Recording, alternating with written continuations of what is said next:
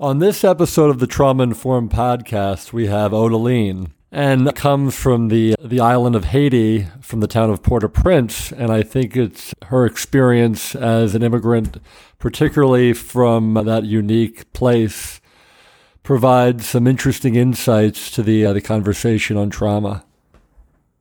When I started this podcast initially about 4 years ago with the theme of trauma, I was intentional about making an effort to represent non-white voices. And obviously, when discussing trauma, non-white voices. However, what I found was when studying about trauma, most of the so-called trauma experts were predominantly white people, even predominantly white males. I think it's obvious the importance of including non-white voices into the conversation to kind of give a more diverse perspective on the topic of trauma. Anyway, well, listen into my conversation with Odaline. I hope you enjoy it. All right, Odaline, well, thank you for joining me here today. It's a very rainy day here in Miami Beach.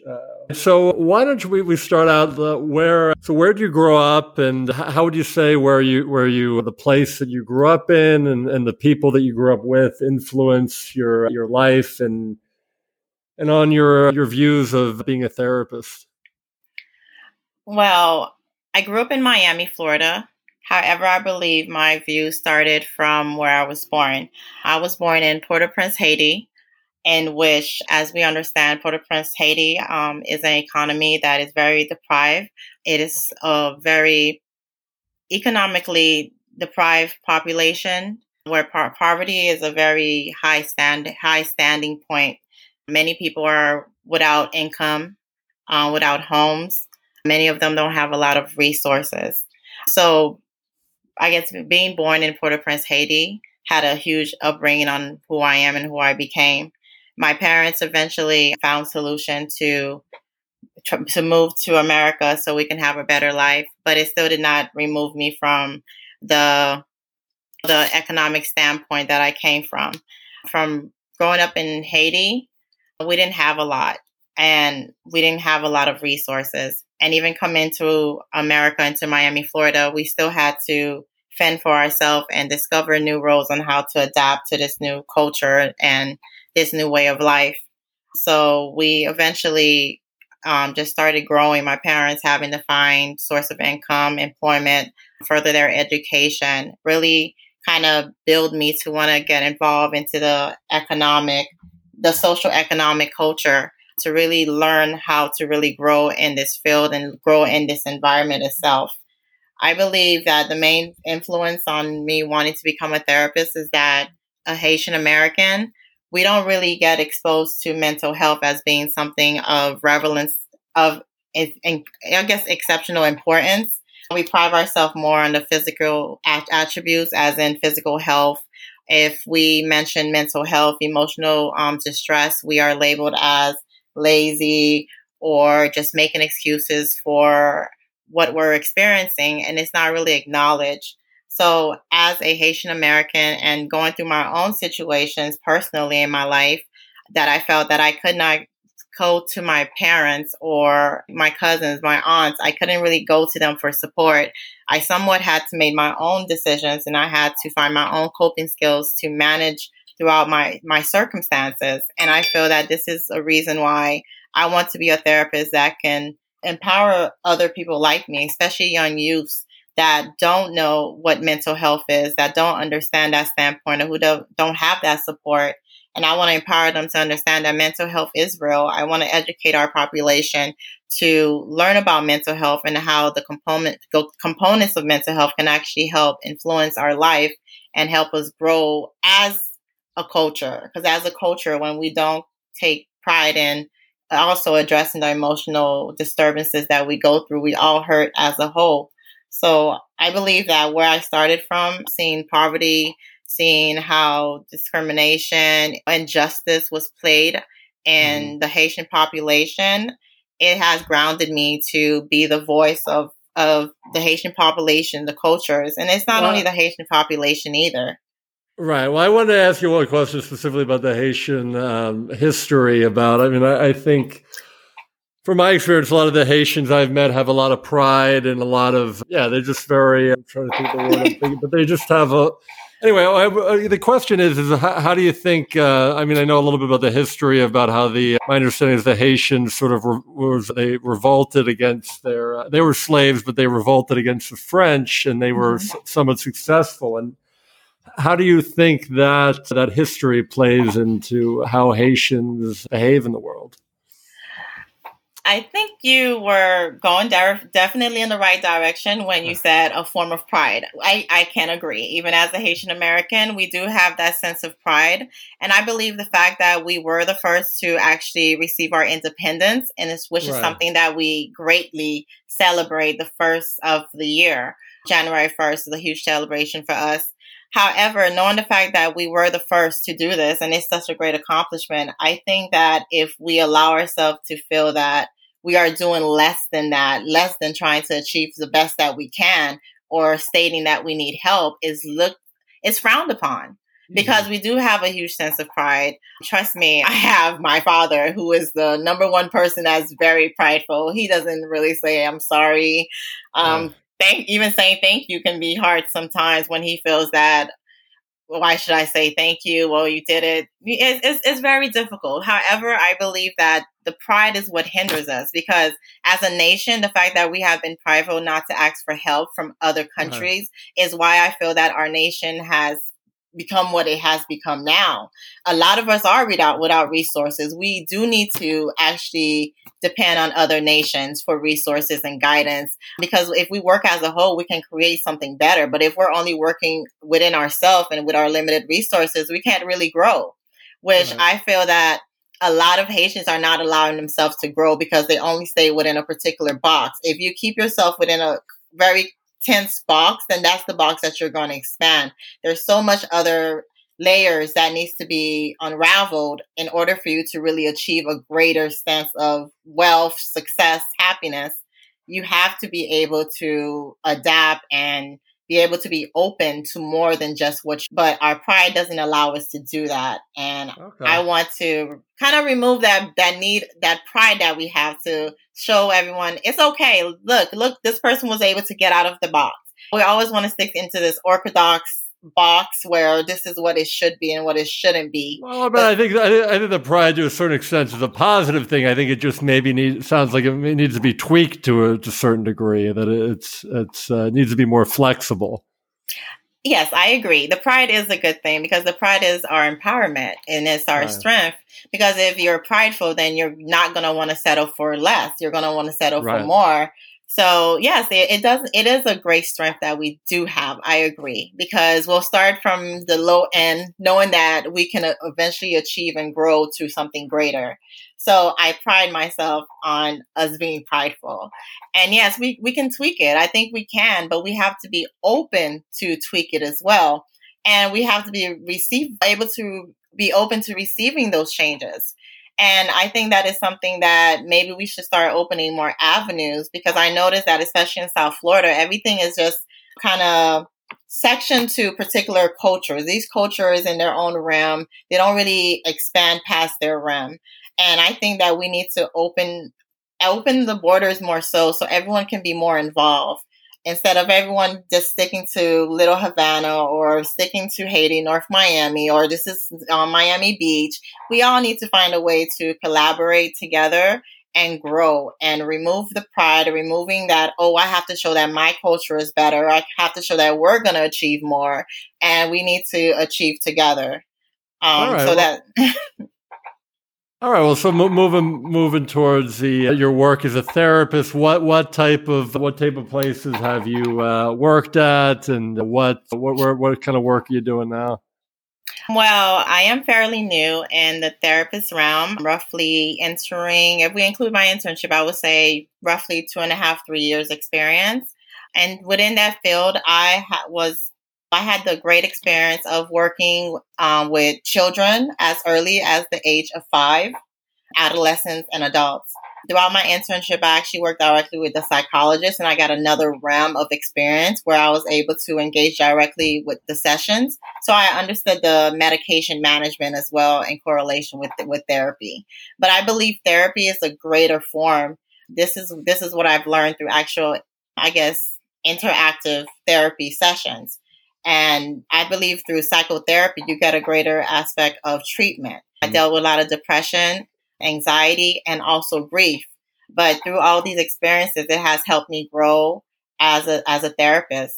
And currently, I am working as a therapist, providing care, and also as a clinical social worker in the hospital, to which I am dealing with. I'm working with patients that are medically ill, but also needing some form of counseling.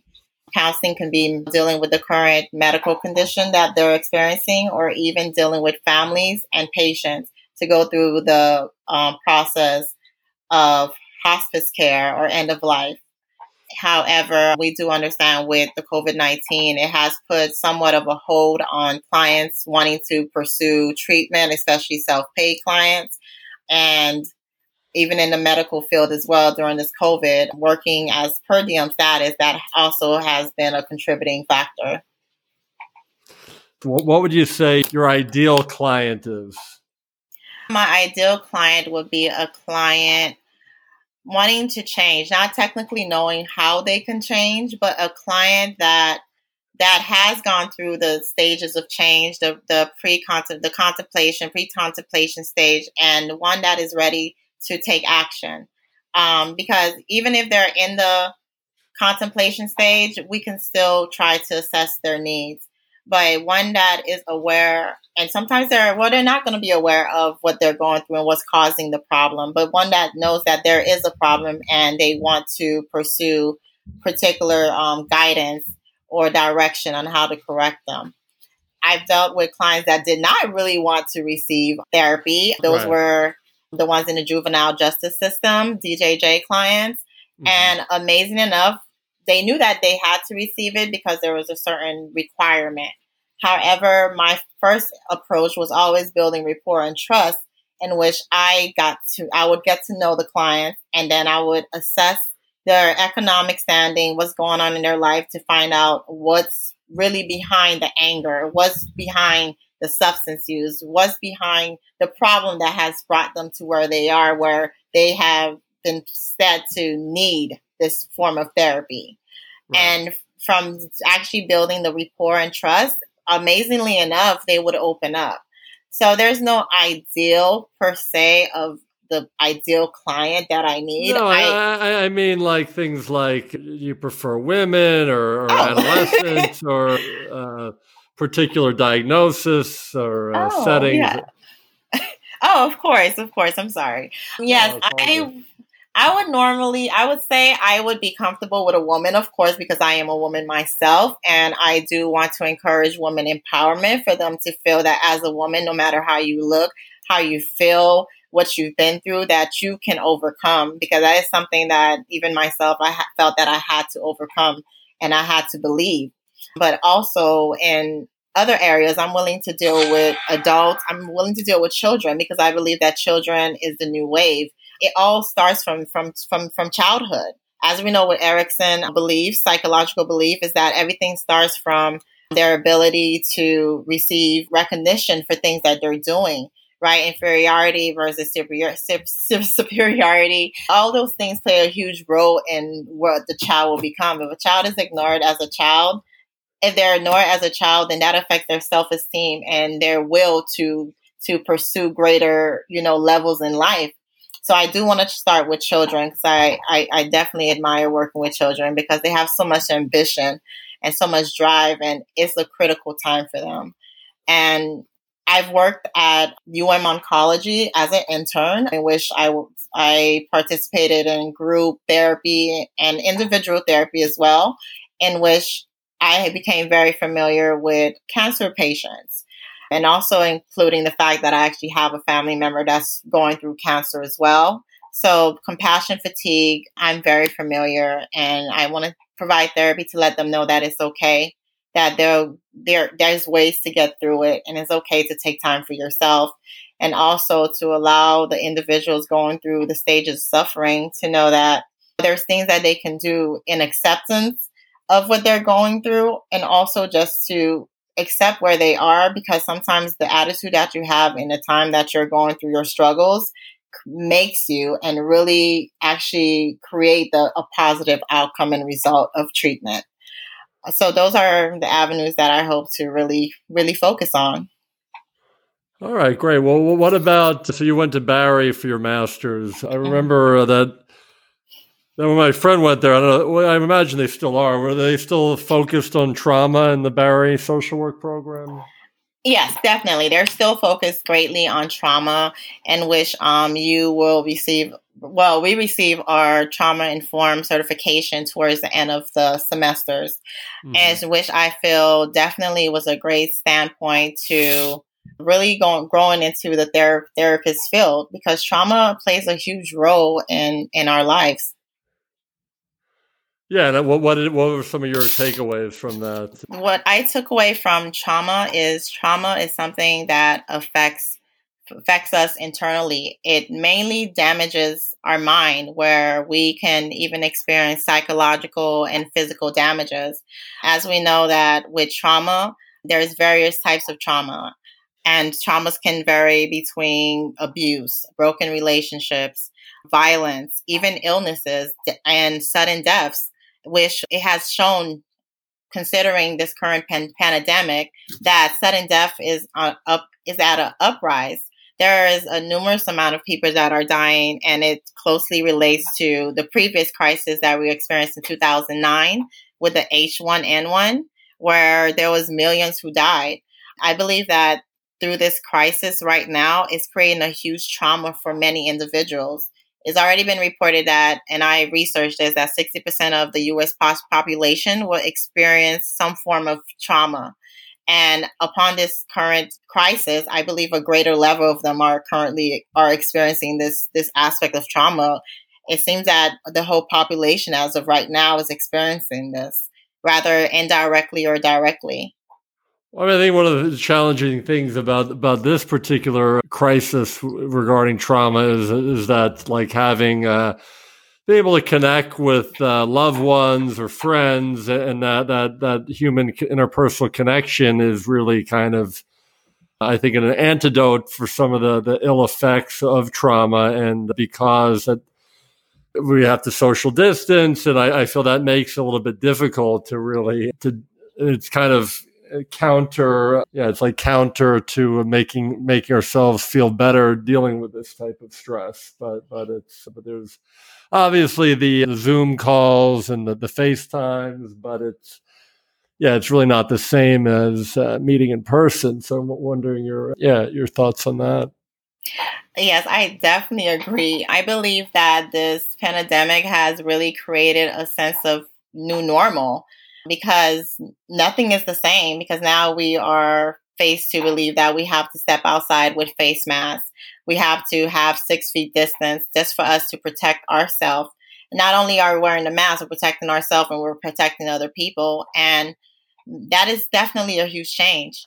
I believe that in order to really overcome this change is that it does take resiliency. It does take people coming together and providing support. I believe that with people receiving resources, or even having loved ones saying it's okay, or even therapy, because a lot of them are also running to therapy, stating that they don't know how to cope with this, because a lot of people don't know how to deal with trauma. And that's another thing why trauma is so impactful. Trauma is something that many people don't know how to actually resolve and fix. And it can cause a continuous re-exposure if we don't find a way to cope when traumatic experiences happen. So what I believe is that with resiliency, what we can do as a whole is come together and provide support. And support is loved ones. talking to loved ones, even if it's from a distance, just calling them on the phone, just providing reassurance. Hey, are you okay? I'm doing fine. This is something that you can do through this crisis where you can protect yourself, you can protect your loved one, or be mindful of this. Being mindful of your circumstances is very important. It's not only about being fearful. You have to be just mindful and aware. If you are aware of the things that can cause you harm, then you can do more good when you do step out into the world. You understand that, okay, if I touch this, but I don't wash my hand, then I'm at a risk of infection. If I don't cover my mouth, then I can pass whatever I may have. Maybe I do have something and it's asymptomatic and I don't know, but I'm protecting someone else by wearing this mask. I'm protecting someone else by washing my hands. And this is something that is called, we build, is a sense of awareness that we build for ourselves and others, which I believe it can go a long way. And other little solutions that we have now is I feel that through this pandemic, although it has changed and we're not stepping out, we have noticed a huge need for us to practice better health. Many people are actually walking now, walking more. It's always been said, walk, exercise, take care of yourself interiorly and exteriorly. But no one does that. But we have noticed the people that are being impacted by this trauma are those that are not doing the things that are necessary. Walking are the ones that are not in good health. The older population, the ones that are predisposed to other health conditions. So this is making us more aware, not psychologically and mentally, but physically. Physically, we are seeing people that doing a lot more, exercising, doing mindful exercises, yoga, guided imagery. So I think that's one of the nice things about this positive, I guess, side effects of this pandemic is that since the gyms haven't been open, I'm seeing people everybody's outside exercising all the time, which is nice. Yes, it's definitely nice. The gym's not open, and definitely getting out is a positive way. But you have to do it in a very safe manner as well. You still want to practice the distance. You still want to wear your mask. But we do see a lot of time that not everyone is displaying these positive attributes or finding a positive coping mechanism through this crisis. A lot of people are still dealing with very maladaptive, self-destructive patterns. And we've seen reports of people who are indulging in unsafe practices, rather is drug abuse, alcohol abuse, maybe emotional detachment where they feel that, I right now everything is a ruin, I have no control, so they're detached, they're now more closed off than they ever been. We hear of clients, no, I just stayed in my room, I just didn't want to deal with anything, I don't know what's out there, I think I will just stay to myself. So now they're becoming more comfortable with being just content to themselves and not willing to engage. That sense of engagement, we're losing that. And I think that's something that we have to hold on to, as well as hold on to our morals and the things that make us a better person. So drowning ourselves into maladaptive behaviors, isolations, even anger management, substance abuse, drug abuse, these are things that are not helping us. There are things that are helping us, but there's things that's also very detrimental if we allow this to be prolonged. And then this too can become another crisis, another trauma.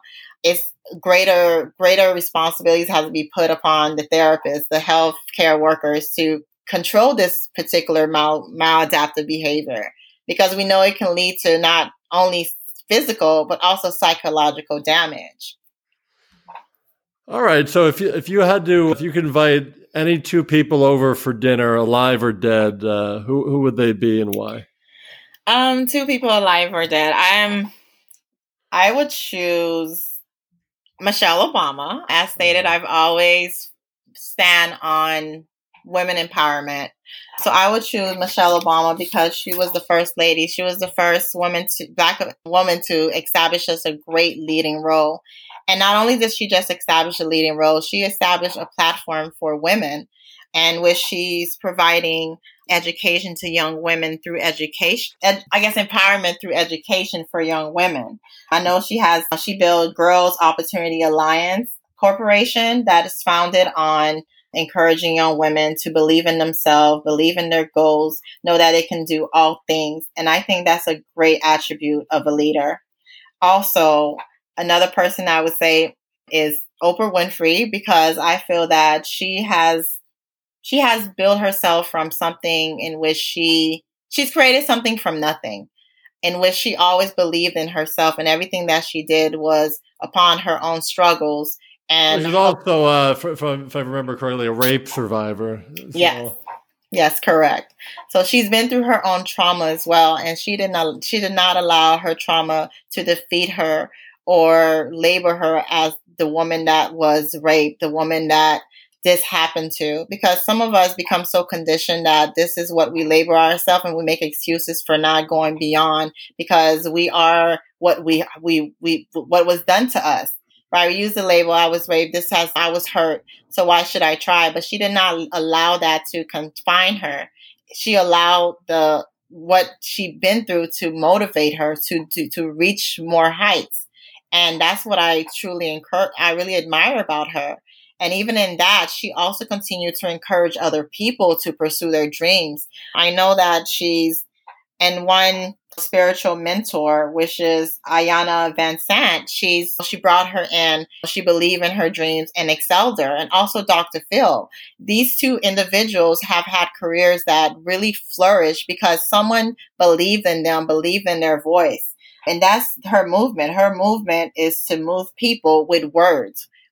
Through words, she has continued to, I believe these two individuals, both Michelle Obama and Oprah, are continuously moving people through words, letting them know that their words matter. What they say makes a difference.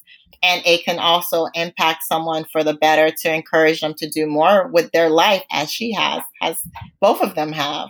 So definitely, if I can sit at a table right now and have, I don't know, it doesn't matter what's on the table. Just the presence of these two wonderful women will be enough satisfaction. Okay, and what would you say that comes to mind? What would you say is one of your favorite purchase this year of $100 or less? Now that question is hard because this year I really haven't put much focus into myself. And I haven't really made any purchases, especially considering. What about last year? The last one you can remember. Last year, the only thing I can think of is that or of all time, although just like the memorable purchases that you can think of that are $100 or less.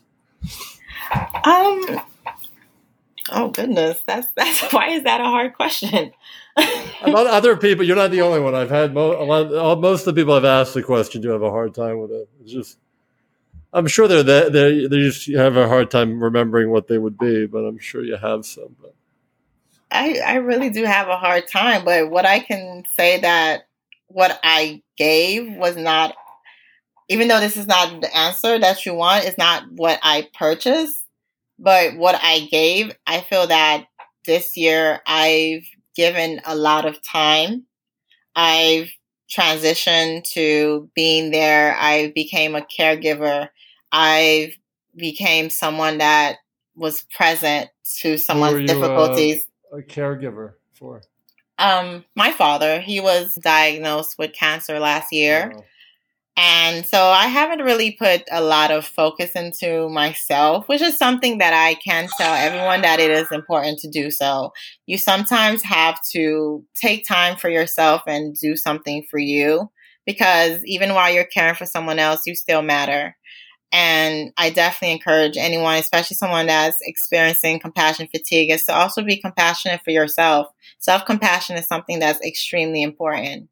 But even though I didn't buy anything significant, I feel the time that I gave, that time is priceless. And how's your father doing? He's doing fine. He's still going through treatments, just hanging in there. It is a long process, but we're continuing to follow up with testing that's needed for him throughout that time, keeping him positive. I think that I'm definitely working as a therapist with him because this process is very discouraging because we don't know where it may go. A lot of things have changed. He used to be, like we said, prideful, Haitian American. He's prideful on working. Well, speaking of that, just more specific, I've also heard from other clients or other colleagues about the sort of archetype of the Haitian father. Would you say your father fits that kind of? Yes, he does. I think he should be the figure for this prideful Haitian American. He's always, and it's something that we admire. He always worked hard to provide for his family. He always believed I work so hard so I can provide for you. And even in this stage where we're like, relax, it's okay, we're taking care of you. He's like, no, I want to go to work. I want to provide for everyone. I'm like, relax. Sometimes they don't understand it. Sometimes we have to let them know that, yes, you're prideful, you want to work hard, but sometimes we have to be there for them as well and allow them to just sit back and sit back and kick their feet sometimes. But right. It's hard. And so you mentioned running earlier. Do you have any? What are your other? Is that one of your favorite kind of self-care type activities? Any other stuff that you like to do in particular? Yes, I definitely love running. I try to find different places to go with different scenery. I love scenery.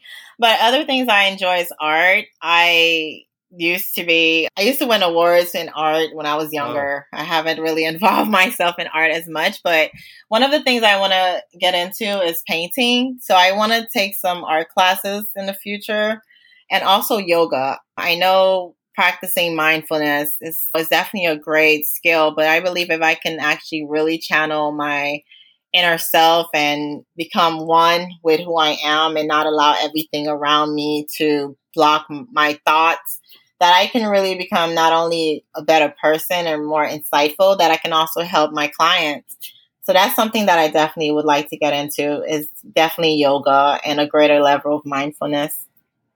What type of art have you done in the past? I can do portraits. It was weird. It started when I was young, and we would watch some long films in class, and then I would be the person like doing portraits of someone during the video. I mean, I paid attention still, but I definitely enjoy doing portraits. Portraits kind of get a reflection of the person and who they are. And sometimes you see their feelings in their impression, their eyes. I mean, I'm not exceptional, but I like to do portraits and I like to do scenic portraits as well. I sometimes just go somewhere, I find something that's very intriguing or that catch my eye, and then I'll try to draw the image, rather as an outside image, rather as just, I don't know, it could be like a few vase that's put together in a weird abstract way, and I just want to, recreate it in my image. So definitely art. I love art, and I don't know, I like scenic views as an escape. Both of those are just a great escape for me. All right, cool. So yeah, we're getting about sort of pressed for time here. Any final thoughts that you have? Well, my final thoughts is that I just want to say thank you for allowing me with this experience. What you're doing is exceptional, allowing other individuals to speak their views, for you to actually not only speak their views and speak on the topics, you also take the time to get to know them as a person. And I think that's commendable because you allow them to kind of find their comfort and also find their voice. And as stated, I believe that voice is the number one attribute that a lot of us actually hide. We don't allow it to be shown and really lift it. And I think through what you're doing, you're definitely allowing a lot of individuals to find their voice. And I definitely commend you. And it's absolutely awesome. And I thank you.